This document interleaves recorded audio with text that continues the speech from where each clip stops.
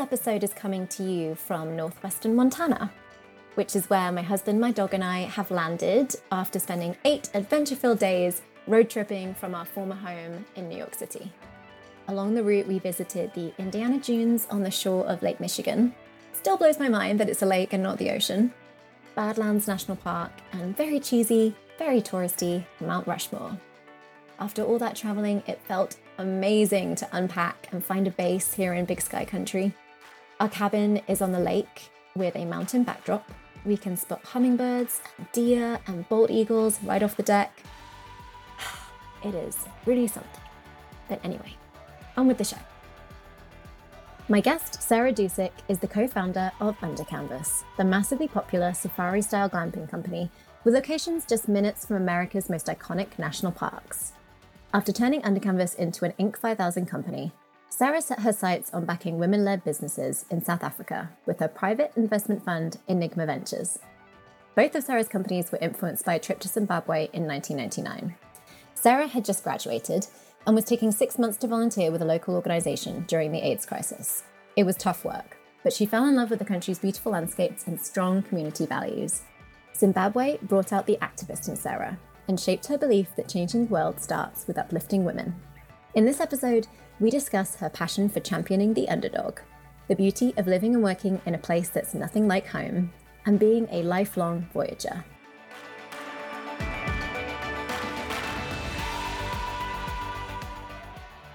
Hi, welcome. So good to speak to you. I'm super excited because I am a massive fan of Undercanvas.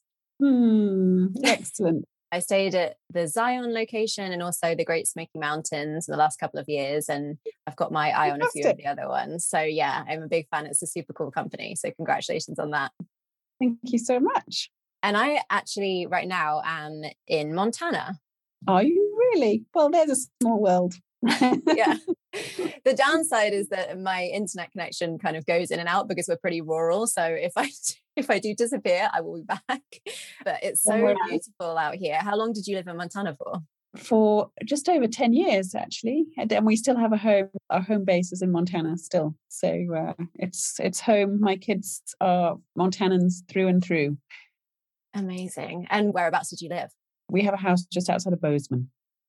Oh, Bozeman is so nice. We went through there only briefly, but I think we're going to stop on our way to Wyoming this weekend. It's a great little ski town. It's a really, really great little town. And that was where you opened the first Undercanvas, right? Yes, our headquarters, our offices are still in Bozeman and actually very near the airport. And Yellowstone Undercanvas was our first Undercanvas camp. So yeah, just down the road. It's amazing. I mean, we're going to get to all of that. So I guess I should start at the very beginning. I like to ask people, where did your love of travel originate? I don't know. My kids, we often joke about this because I say to my kids, we are voyagers. That's who we are. We are the people who like to go beyond the reef, as Moana would say. Oh, I love Moana. I don't know where it came from. It is such a bizarre thing because I wouldn't have said my family were hugely adventurous or big into travel. I didn't travel wildly as a kid. I didn't make my first plane trip till I was about 14. I obviously grew up in the UK. We flew to Florida when I was 14, and that was like an exotic adventure. So, did you go to Disneyland? We did, yes. So it must have happened in my later teens and my early 20s. Just this yearning for the beyond and yearning for the unexplored and the unknown and places I've never been. So I don't know where that came from, but it's certainly in me. And we certainly still continue to love to go where we've never been before and to explore and experience new places and new peoples. And I know that you studied law at university. I feel like people who pick law, there's usually some story behind that choice. Like, their parents were lawyers, or, they watched too much Ally McBeal when they grew up or something along those lines. I watched too much LA Law. That's what I watched too much of. But I certainly, I only just realized this sort of relatively recently. And I think my legal, other than LA Law, which was definitely a factor. But I think what was part of me and is still very much part of me is this idea of fighting for the underdog and against injustice and helping the little person. And I think all of that was stirred up for me. Just this idea of justice was a really big, and still is a big concept in my life, if we just talk about it in terms of concepts rather than, the work that lawyers tend to do. And I think that was what inspired me to become a lawyer. And I'm very glad I have not practiced law. But my legal training comes in handy every day of my working life. And still, I think, just connects to that inner zeal and desire that I have for the underdog or the marginalized or the non-majority person or peoples, that still sort of gets me out of bed every day, even now. So the desire to champion the underdog, can you pinpoint where that came from? Oh, you're asking hard questions, Esme. It's turning into some sort of therapy session. Yeah, good. Great question, really. I think it probably comes from my faith. I have a really strong, vibrant faith that really probably does undergird everything in my life and everything that I care about. And it probably comes from my faith and the desire to make the world a better place, a more equal place, and to be part of that. So I think that's probably where it comes from. Yeah. Mm. So while you were doing your studies, you realized that law was not for you, but you still, as you say, wanted to champion the underdog and had a passion for helping people. So how did you then reroute and decide what the next step was? Yeah, well, it really connects to the trip that changed me, in the sense that post-university, I was planning to take a break between sort of university and taking my first sort of real world job. I can't quite remember all the circumstances that came about that led to this, but I ended up going to work for 6 months for a non-profit organization in Zimbabwe. I had a friend at university, a dear friend, he's still a very dear friend, who was from Zimbabwe. And I had visited her for a very short, brief amount of time during sort of one of our summer breaks from university. And I just had this strong sense of, while I was there, that I was supposed to come back and come and give back and come and serve for a sort of a 6-month period post-university. So that's what I had planned to do, really, is head out into the big wide world, head off to Africa, much to my mother's distress. She was like, "You were going to be a lawyer." Yeah, this is not the trajectory we were planning on. And I headed off to Zimbabwe, and I ended up spending almost 2 years, not 6 months, but almost 2 years.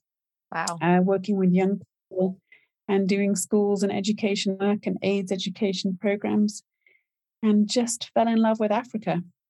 It was an amazing time. I have a question, because I know that volunteering abroad, specifically in Africa and Asia, can be a tricky thing in terms of finding a reputable organization. How did you go about tracking down an NGO that you were happy to partner with and that you felt like the projects that they were working on were worthy and really making a difference? Yeah, I ended up working for an organization that was entirely locally run, which meant it wasn't expat outside. Most of the people working in the organization, about 99.9% of people in the working organization, were not white. They were local Zimbabweans, working on solving their own problems through their own local strategies. So that, for me, actually was really significant and really important. That's not to say that the reverse can't also be true, but for me, the idea of working alongside others and not coming in as the white hero was really critical. And actually, when you come to volunteer, you come to serve, right? You don't come to dictate about how things are better elsewhere and how they should be done here. And really, for me, it was an extraordinary learning time, learning about. I know that it's simple, but yet so complex, in the sense that I think if we're born in a affluent nation and have the skin colour that I have, it's easy to think that we have all the answers to the world's problems. And the reality is we don't, because we'd have fixed it all if we did already.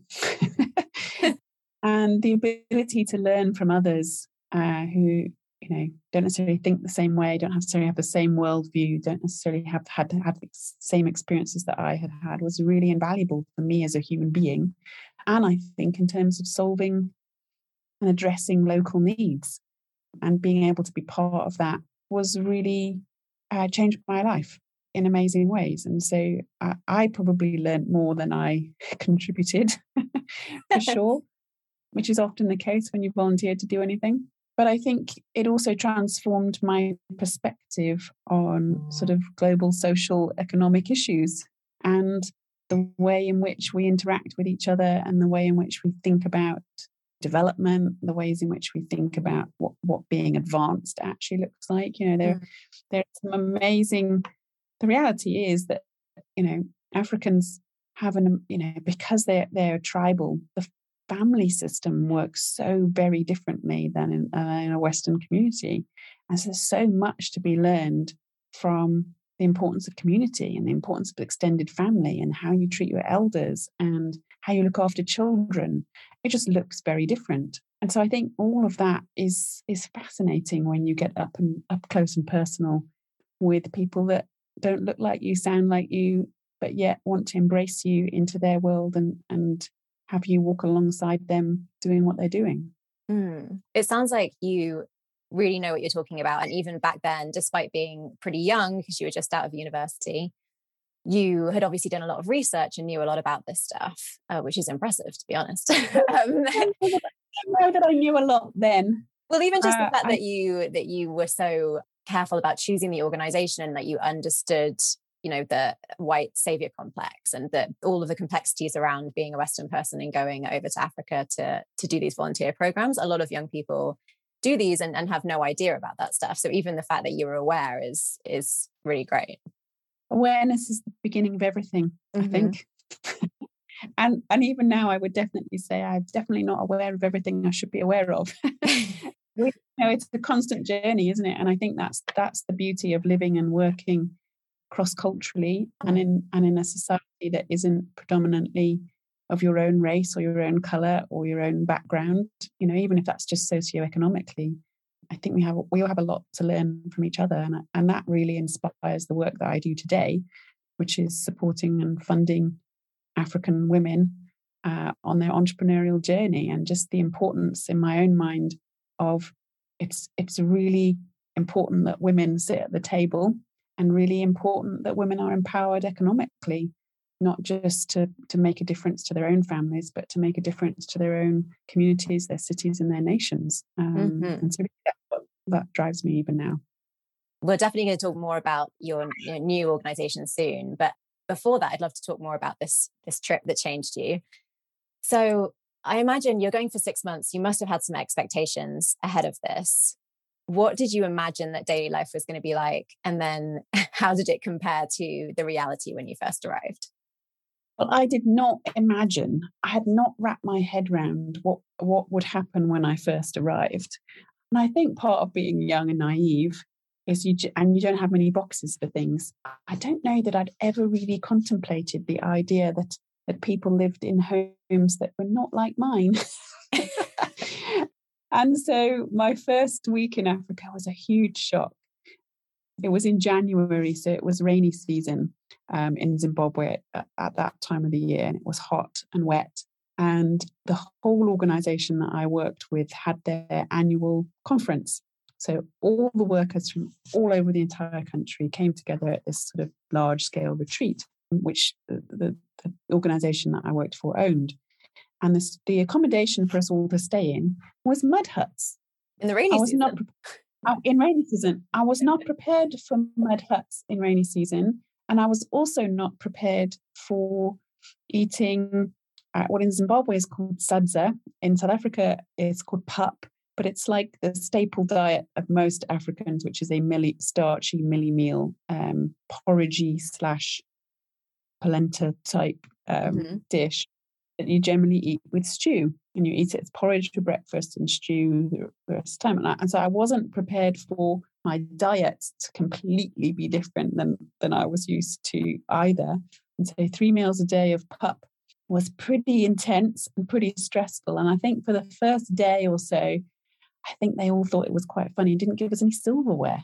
And so you eat with your hands. And I wasn't prepared for that either. And of course, it's really hot. I had pathetic white hands. We're not used to eating with my finger. There were tears. Let's just say there were tears. There were tears, and there was, when can I go home? And can I get a plane ticket rerouted so that I can get out of here? Oh no. It was just like, this is all a bit too much. This is a bit too much beyond my comfort zone was here. And this is like so far outside of this. It was a lot. But certainly I can look back on it now and laugh. And I survived that week and stayed 2 more years. So it can't have been that bad. Yeah, so that you had your kind of introduction and your training, and then you moved in with your host family. Who were your host family, and how did your relationship develop? How did you build on that? Because I imagine moving in with people that you've never met before, and you're like, okay, I'm going to live with them for 6 months, maybe longer. You know, you want to make sure you get along. So yeah, how was that experience? I moved in with an amazing African family, a mother and 3 children. She had 1 6-year-old, I think, and then 2 older teenage boys.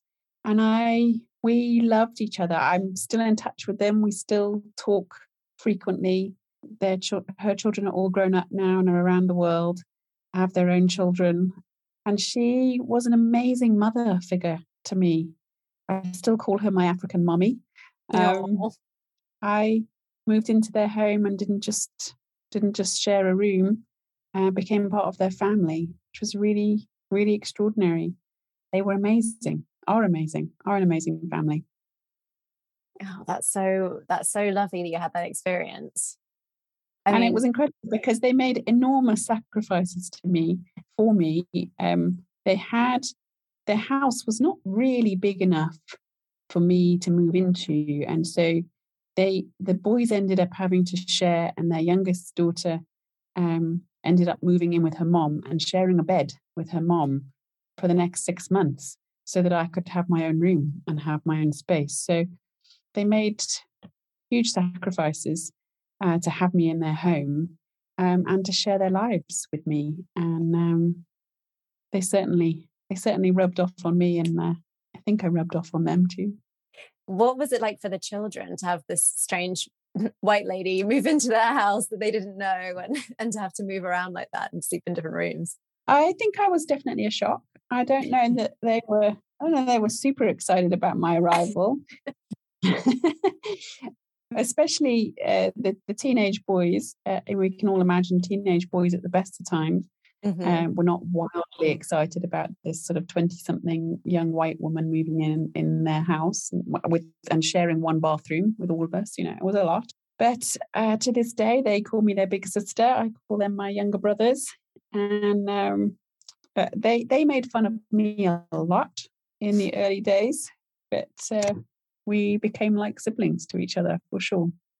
Oh, that's so amazing. And I think, 6 months, I know you ended up staying longer than 6 months, but it's the amount of time that you can get to know a place on a deeper level and to form these relationships. What were some of the most meaningful experiences that you had in Zimbabwe? I think that's what I really love about extended travel, as opposed to making a 10-day, 2-week trip, or, even a 3 or 4-day trip. So you just get really immersed in a place in completely different ways than when you're a tourist.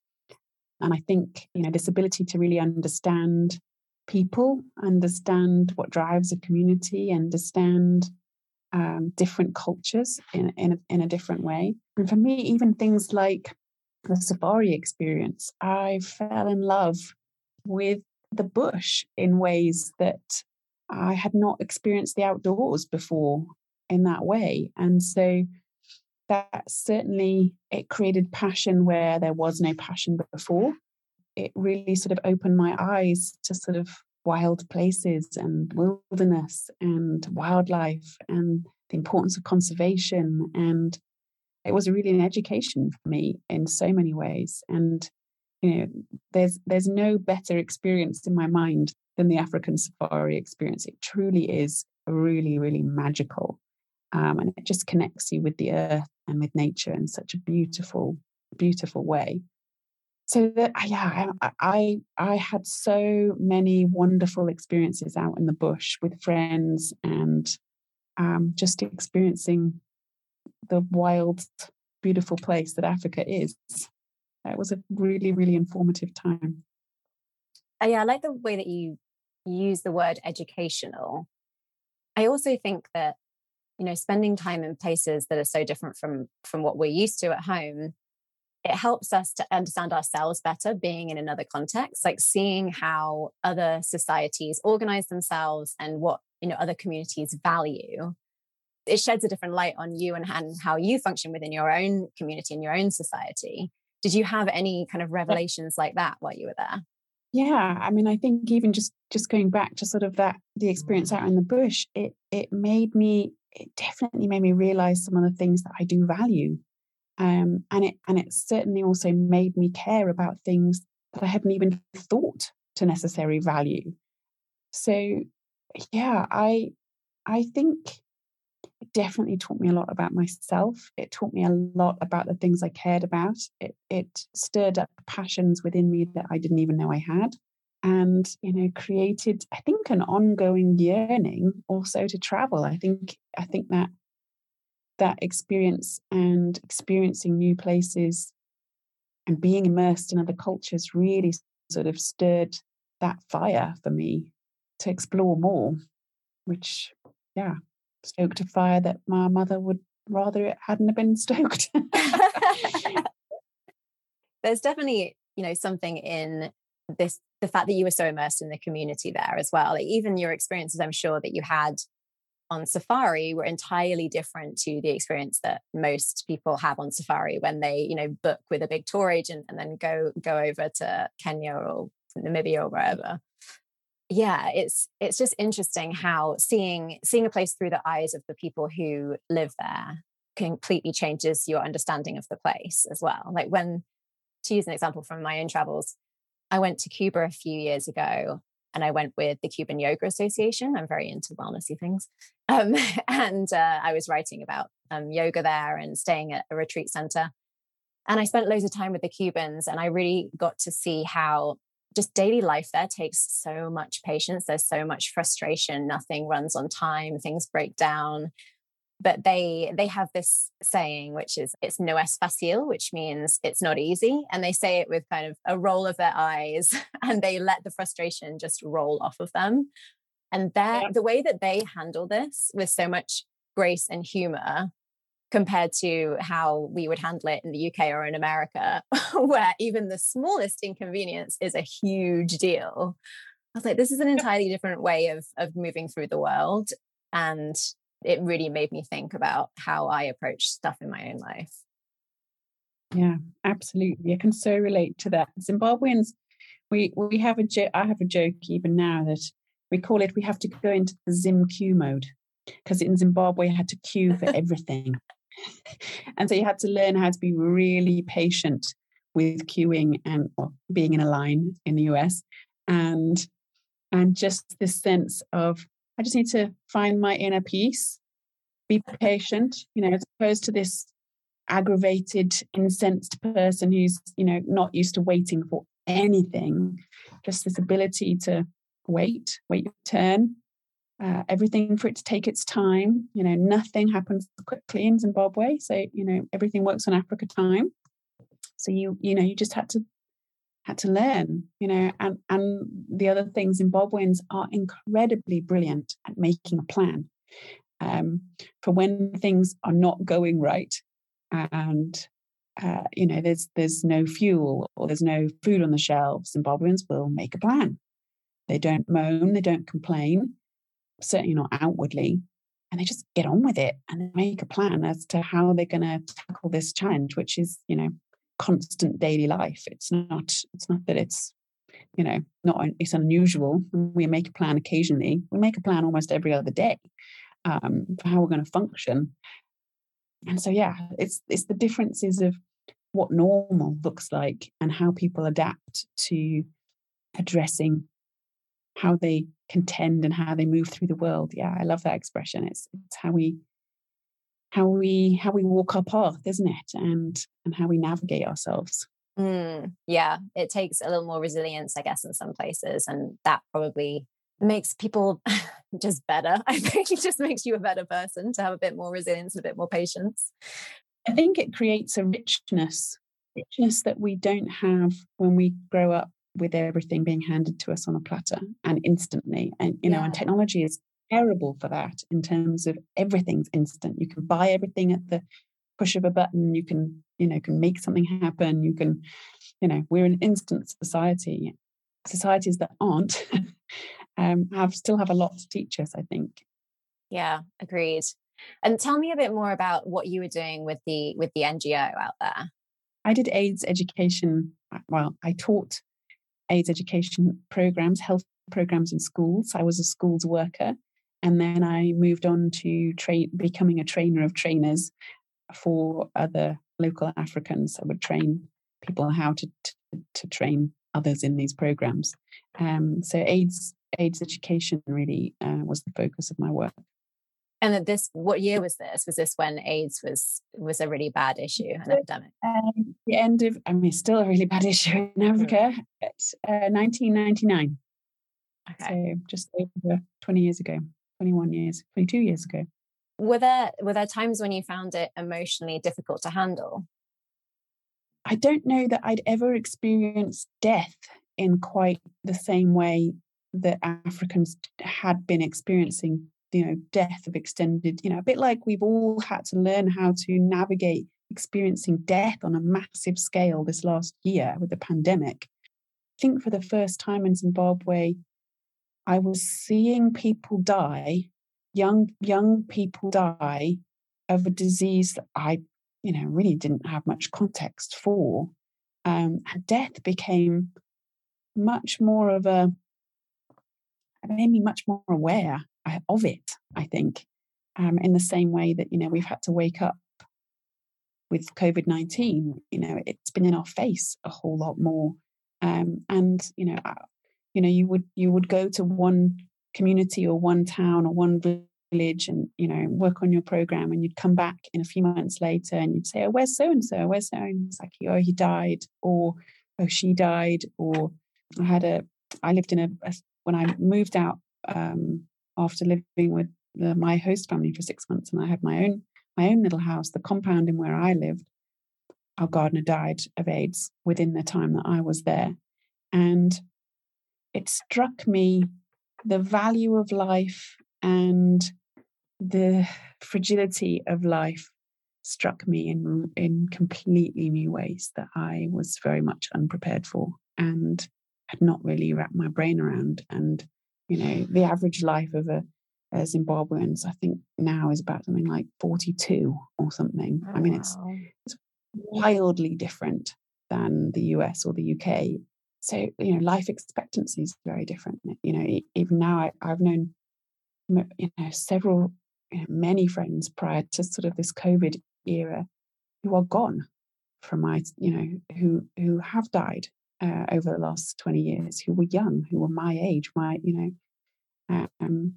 some from AIDS, some from cancer, things that should have been able to be treated but not treated, and expensive, complicated surgeries just not happening. So just a very different world, and very different challenges than most people like you or me would normally encounter. Yeah, that's so tough. And did you feel that you were really making a difference while you were there, or were there moments when you? No, I never really felt like I really contributed anything, and in some ways, not feeling like we were able to make much of a difference with the work that we were doing really also informed my transition into business, because I spent in total almost 8 years working for different NGOs, first in Africa and then later in the Far East. And I got very disillusioned and very burned out with trying to save the world and really not feeling like we're not making enough progress. We're not moving fast enough. We're not driving change in a way that I think is reasonable or should be expected. And I think the conclusion I came to was that I don't know that the aid vehicle is the right vehicle for driving change. It's the right vehicle for bandaging, right? It's the right vehicle for propping things up and trying to make lives better in the immediate, particularly in emergency situations. But they're not necessarily the right vehicle for solving systemic problems. And that really drove me into my own business journey, with realizing that the vehicle that drives innovation and drives change and moves forward is the business vehicle, which really prompted my own foray into business and discovering can we use business as a tool for doing good, and is the vehicle of innovation, which is what businesses are. They are innovations, and they're designed to solve problems, and they're sustainable because they ideally make money. Is that a better vehicle for trying to move the world forward and solve some of the world's biggest issues? Which really created a huge sort of shift in my own thinking and in my own work. My God, Sarah. I mean, I feel changed by your trip. Just hearing about it. Happened in 1-2 year stint, I will say that. It sounds like it was so profound and so eye-opening for you. So when you came home after these 2 years, it sounds like so much had changed in your mind and you had a completely different plan for how you wanted your life to look. How did that move? I mean, we've touched on business stuff, but how did that translate to you then starting your own business? It translated, I guess, as all good things. Sometimes when you come to the end of yourself, and when you come to the end of you hit a wall of the end of a particular journey. I had a bit of a crisis point, I guess, not really a crisis of faith, but a crisis of trying to make sense of the world and my place in it. And I'd lived in 3 different countries over an 8-year period. I had traveled to probably almost 20 countries in that time.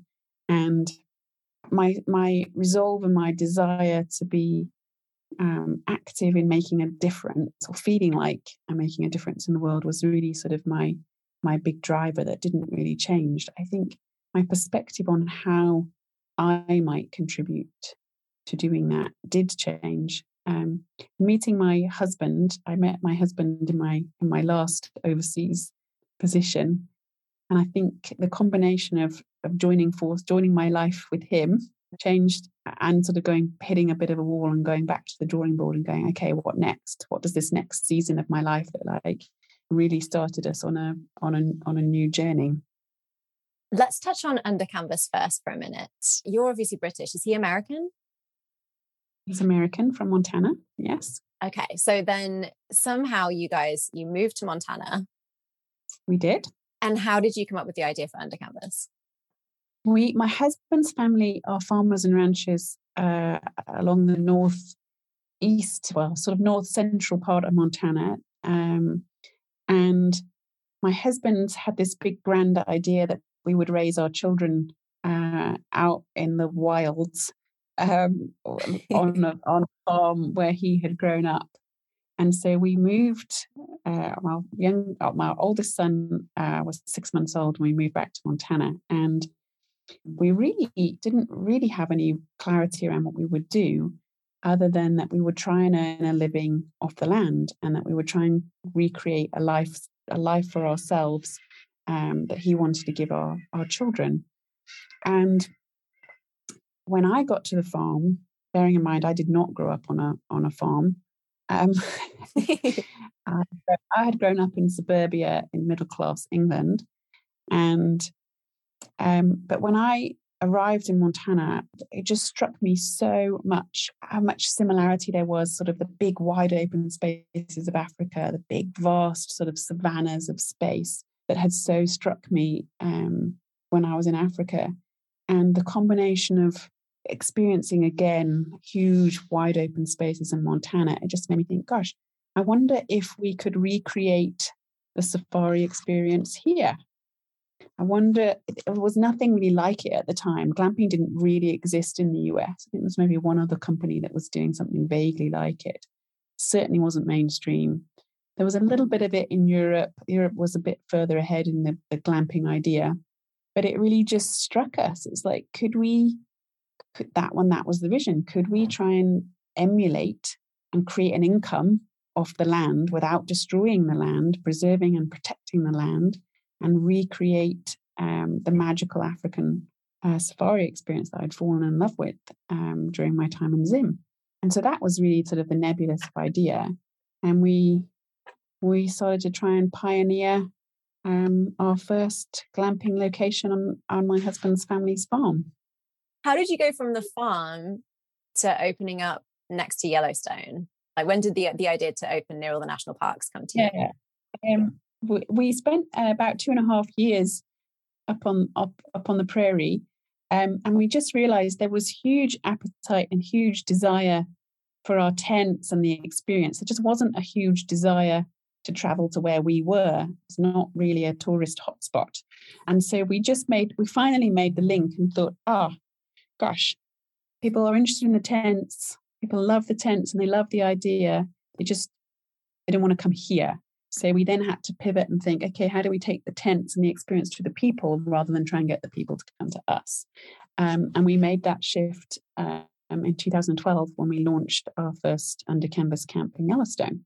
It was our anchor under canvas location. Is our anchor under canvas location. I'm about to go to Yellowstone in 2 weeks' time, so I'm super excited to see it. But it's amazing how under canvas now is it basically owns glamping. I feel like everybody knows under canvas. When I went to the Zion location, I had just checked in and I glanced across to where the kitchen area is in the big main tent.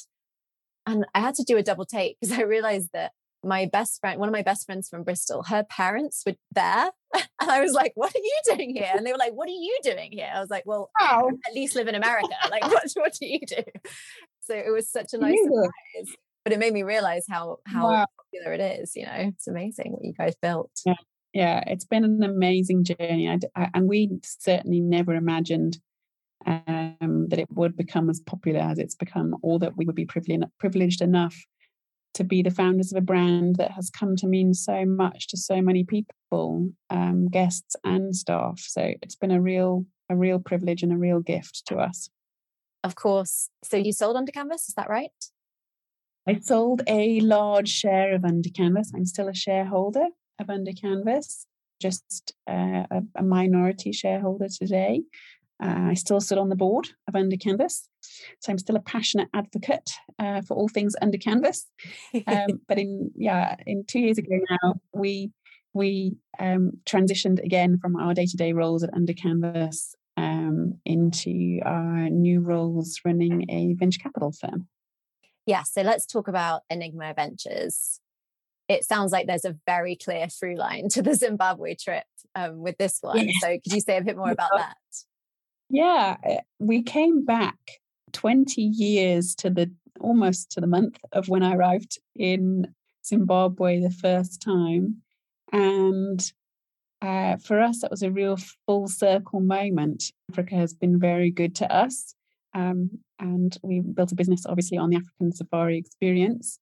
And now back in Africa, we're based in Cape Town in South Africa.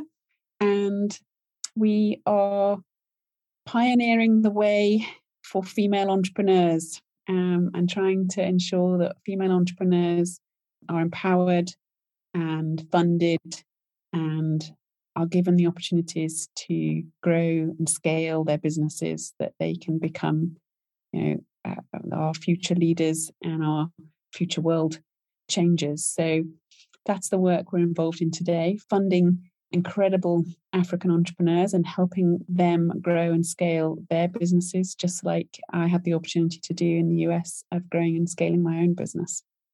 And why did you focus on women-led businesses? My own journey as a female founder in the US really inspired the underdog champion mentality. Not that women are underdogs in any way, but they are underfunded in the US. I think the statistic is something ridiculous, like only less than 2% of all funding that's allocated in the US goes to women-led businesses, which is really quite nuts. And so my own journey of raising capital I also found exceptionally hard. It was a very arduous, difficult journey. And I just realized, it really is a boys' club. And you have to have networked in the right ways. You have to be connected. You have to maybe become from the right social economic background or have gone to the right schools where you're connected with the right folks. And so I realized, and I was not even American, I have become an American, but I just wasn't moving in the right social scene. I wasn't well connected. I didn't know the right lingo.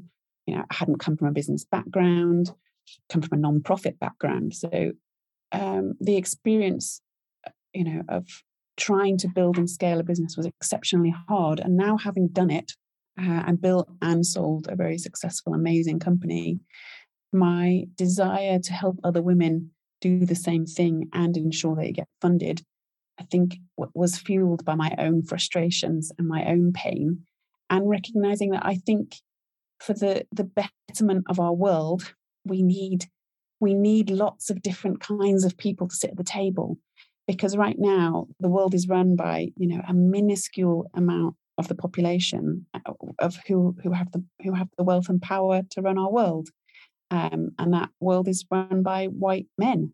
And I actually think we will create a better world for all of us, not just for women, but for men and women, if we've got a diverse set of people at the table who are controlling the world's wealth, who are building the world's big businesses, who are creating jobs, who are solving the problems of the future. And I think, without other women stepping up to say, we've got to change that because alone men are not able to, then I think that's why I'm in the ring. I find being an investor incredibly hard. Having been an entrepreneur, it's much more difficult to sit on the sidelines and champion than it is to get in there and do it yourself. But I think it's super important that other women are given the opportunity to do it and make it happen. So that is why I'm in the ring. Are there any companies that you have funded that you want to give a little shout out to? Oh, so many. But I've got one that's just launched in the US in the last few weeks. So she definitely deserves a shout out. She was running a successful natural mineral cosmetics company in South Africa, built a great brand and a great company here. And we decided she could be well served by launching in the US. So we just launched her business, thegoodmineral.com. And she has a range of incredible natural mineral makeup products on her site. And she's launched her e-commerce platform just in the last few weeks, and founded by two incredible sisters, and one of whom is the CEO and running and driving the company, and one of whom invented the product. So they're an amazing pair. So they would definitely appreciate all your love and your sales. So thegoodmineral.com. I'm going to have to look them up because I am in the market for some clean beauty, some mineral beauty. Yes, that's what they are. They're clean beauty. And I'm a no makeup person. And they are, even I love them. So I think if I love them, I'm not a makeup person, they must be great. You must be great. Yeah. Clean mineral, clean, simple, easy beauty is what they are. Amazing. Well, Sarah, it's been such a pleasure speaking with you. Your story has been just really moving and inspiring, and like genuinely, I know inspiring is an overused word, but it genuinely is inspiring. So yeah, congratulations on everything you're doing. Where can people find you and your projects on the internet? We are at enigmaventures.com. And Enigma, because we're mysterious, is spelt with a Y instead of an I. So it's ENYGMA, enigmaventures.com.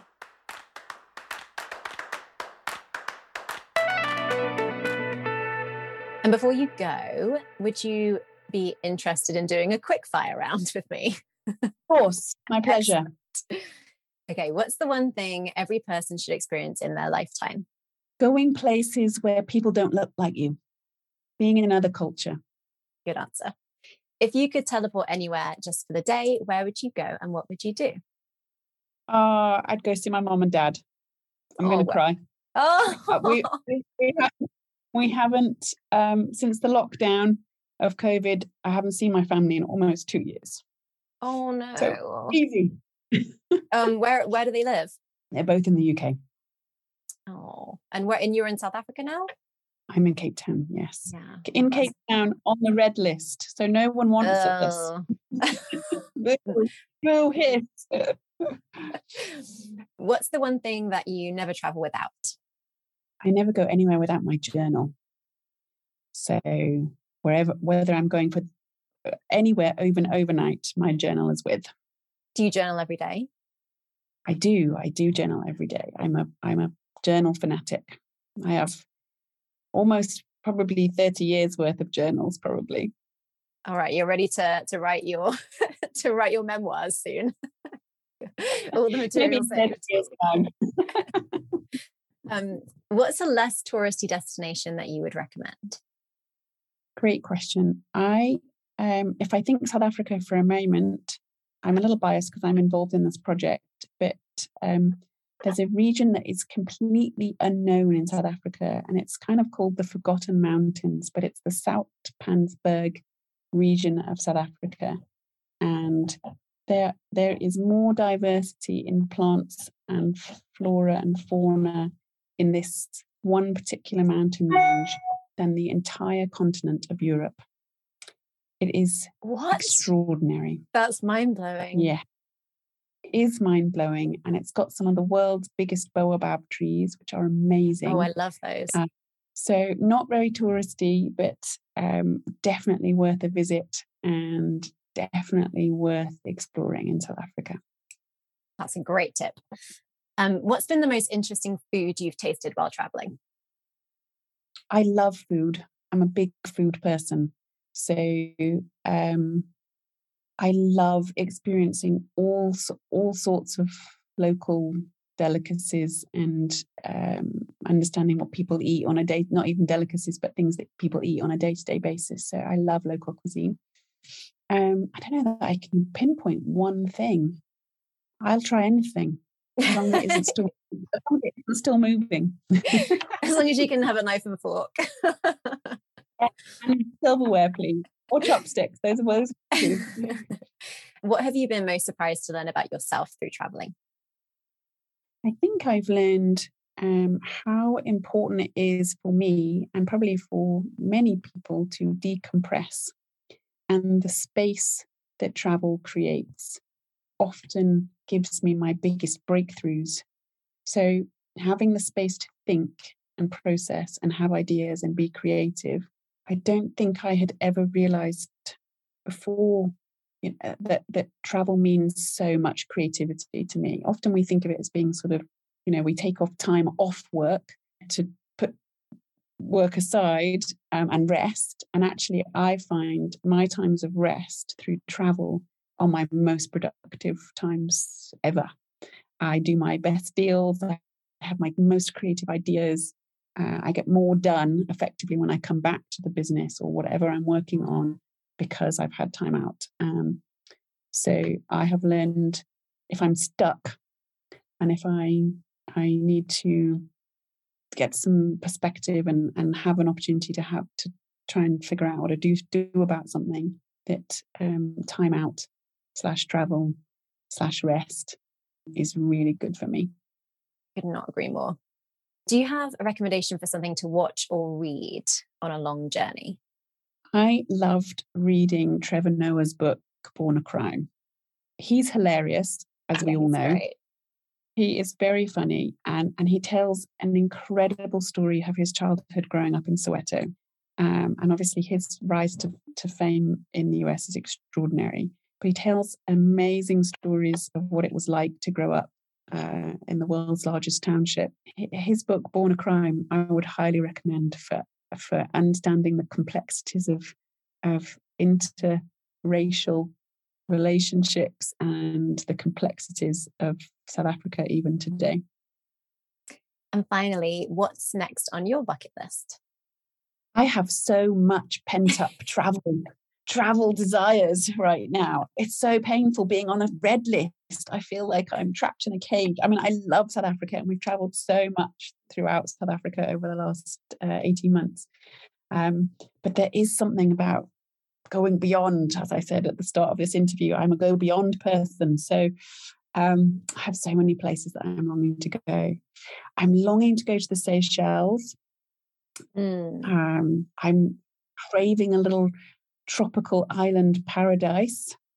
So that's on my bucket list. I'm longing to go back to the Dolomites in Italy. I've got a hiking the Dolomites on my bucket list. I'd love to do an amazing inter-Europe 5-star train journey.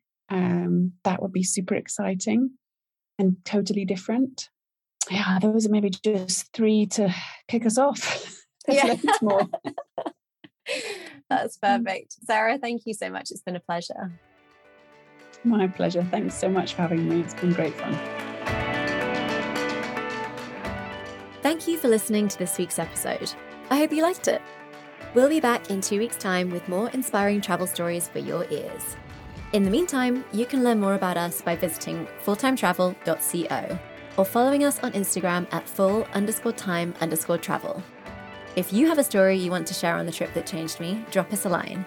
And please be sure to rate, review, and follow so we can keep this adventure going.